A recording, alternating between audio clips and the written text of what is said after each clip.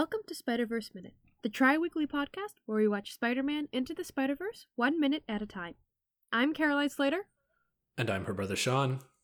And today we are talking about minute 94.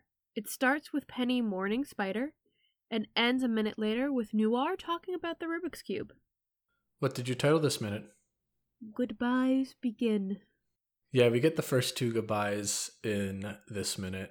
And yeah, we get Spider saying goodbye to Spider.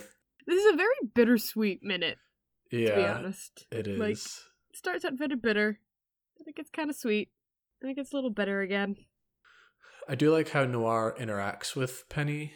I love how he interacts their with Penny. goodbye, like I think one of the nicest things that he does to him or to her is he like does a little tap on her shoulder with his fist, like a hey, let's get out of here kind of thing.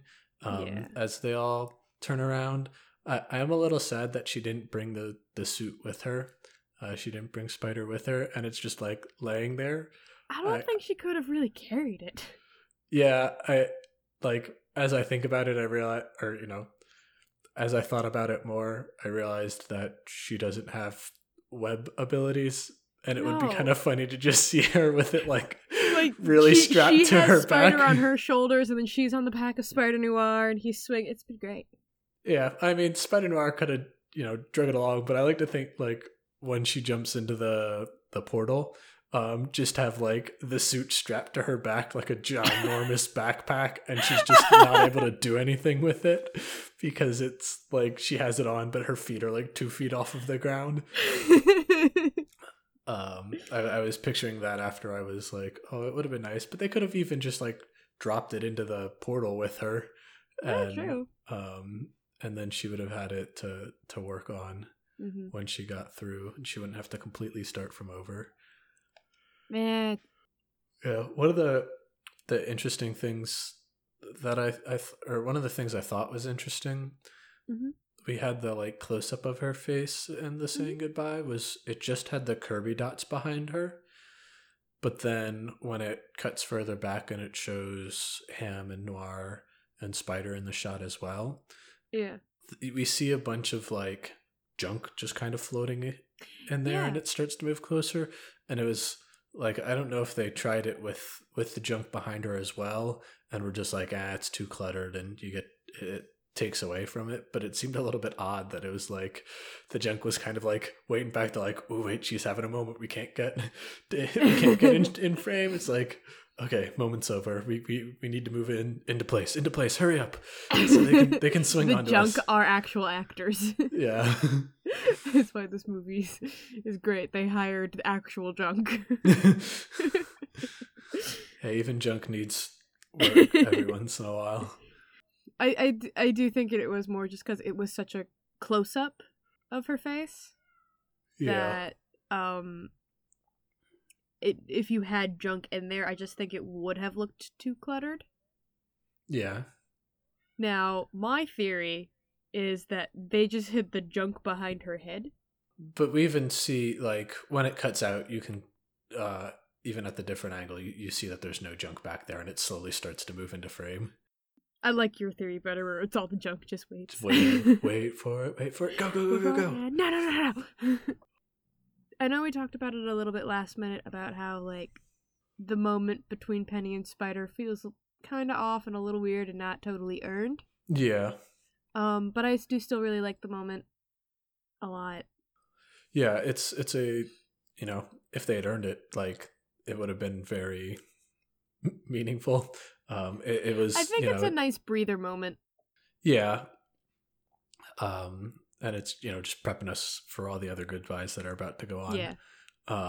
And yeah, it does, like, there is a bit of, you can feel her emotion. It just doesn't reciprocate back to me. Mm-hmm. Yeah. And I like the way how she just like crawls onto Noir's back. I just love that Noir let her crawl on his back. Yeah. That was so sweet. The next note I have, moving on, is after Miles reverses the collider. I love how we get a shot of Kingpin and he slams down, and yet he breaks the glass forward by doing that. It's like, wow. Oh, it's quite the vibration you did there, sir. I chuckle at it now, but watching it, I'm like, that's actually terrifying. Yeah, it's a very just intimidating moment that happens then. I feel like we've talked about it so many times, but I just can't get over it. They do a great job at making Kingpin both sympathetic, but also a guy you would never root for. Yeah. Like, they do a great job at balancing. It's like, here's his motive. Still don't root for him. Like, they don't go too far. It's like, oh, but like, you know what? No, I'm kind of rooting for him. Like, they don't do that. It's like, nah, he's still a terrible person. Yeah. And he's very scary. And then when they cut back to Miles finally being able to insert the goober, I like how they made it so it was just like once he got there, it was a very simple like plug in, and it wasn't like amidst a fight and he, quickly scrambled and plugged it in and then, had to get pulled away momentarily. Yeah. I liked how they just had it. Okay, we're all here. Let's take a breather. I plugged it in, or well, I guess it was the other way around. I plugged it in and then we all got there. Yeah. And the hologram like pops up that Penny programmed in for it, which was also really cool. Yeah, I'd like to know how he would have had to like reset the portal without the hologram there. Well, I think, like, I bet before the old goober was just a shut-off goober. Okay. And then now that there was, like, the one that original Peter had. And then this one is a bit more of a we need to reverse then shut off type thing. Yeah, we need to be able to let the other spiders go back to their universes. No, that makes a lot of sense.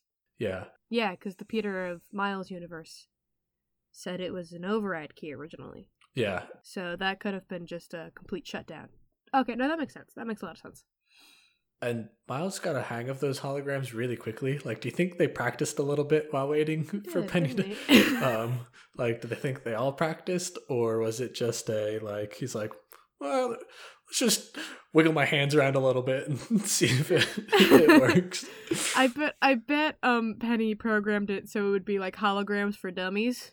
Yeah. So like a toddler. Miles actually wasn't doing anything. It was all automated, but it's like when you give, the unplugged controller to the, younger sibling. Yeah. It's just like, here, you can use this one and I'll play the game over here, really. But like, and it was interesting that Miles just needed to plug it in. Well, not just plug it in, but it just like set the portal like, or just reverse it and open it up so that they could jump in. And then it was like he didn't have to switch it for each of their universes. It was just like a one size fits all, and then they get to figure it out once they get in there, I guess. They're all just swimming through that like in between, trying to figure out which of their universes. Or maybe it just defaults to go back to whatever universe you're most stable in. That's possible. It's possible that it took like their DNA, very similar to like how we saw in the beginning. Yeah. Like it saw their DNA. It's like, oh, you belong to this universe type thing. Yeah. Or their like frequency. They're like, oh, this frequency matches up with this, and yeah. I wish. Go ahead. I was gonna say I love how Penny, before she jumps in, says like, well, it's nice to know we're not alone. Yeah, and like, oh. I was a little sad that she only said thanks to Miles and not any of the others. Like, she's just like, thanks, Miles, and then jumps off instead of saying like thanks to everybody else. It would have been kind of neat to have like a thanks, Miles, and like maybe a hug to Noir, and then jumping off, or say thanks to everybody, and or a little head bap for Noir. Because she's still on his shoulders. That's not, yeah. And like, I kind of said this last week, I think, a couple minutes ago anyway, when they were during the fights, how I wish things were more stylized. Yeah, and like I then I was talking about how I wished Ham's fighting was a bit more stylized. Yeah. In this case, I wish Penny's like portal splash would have been a lot more anime like. Okay. Yeah. Because it just seemed to splash like red. Red and blue.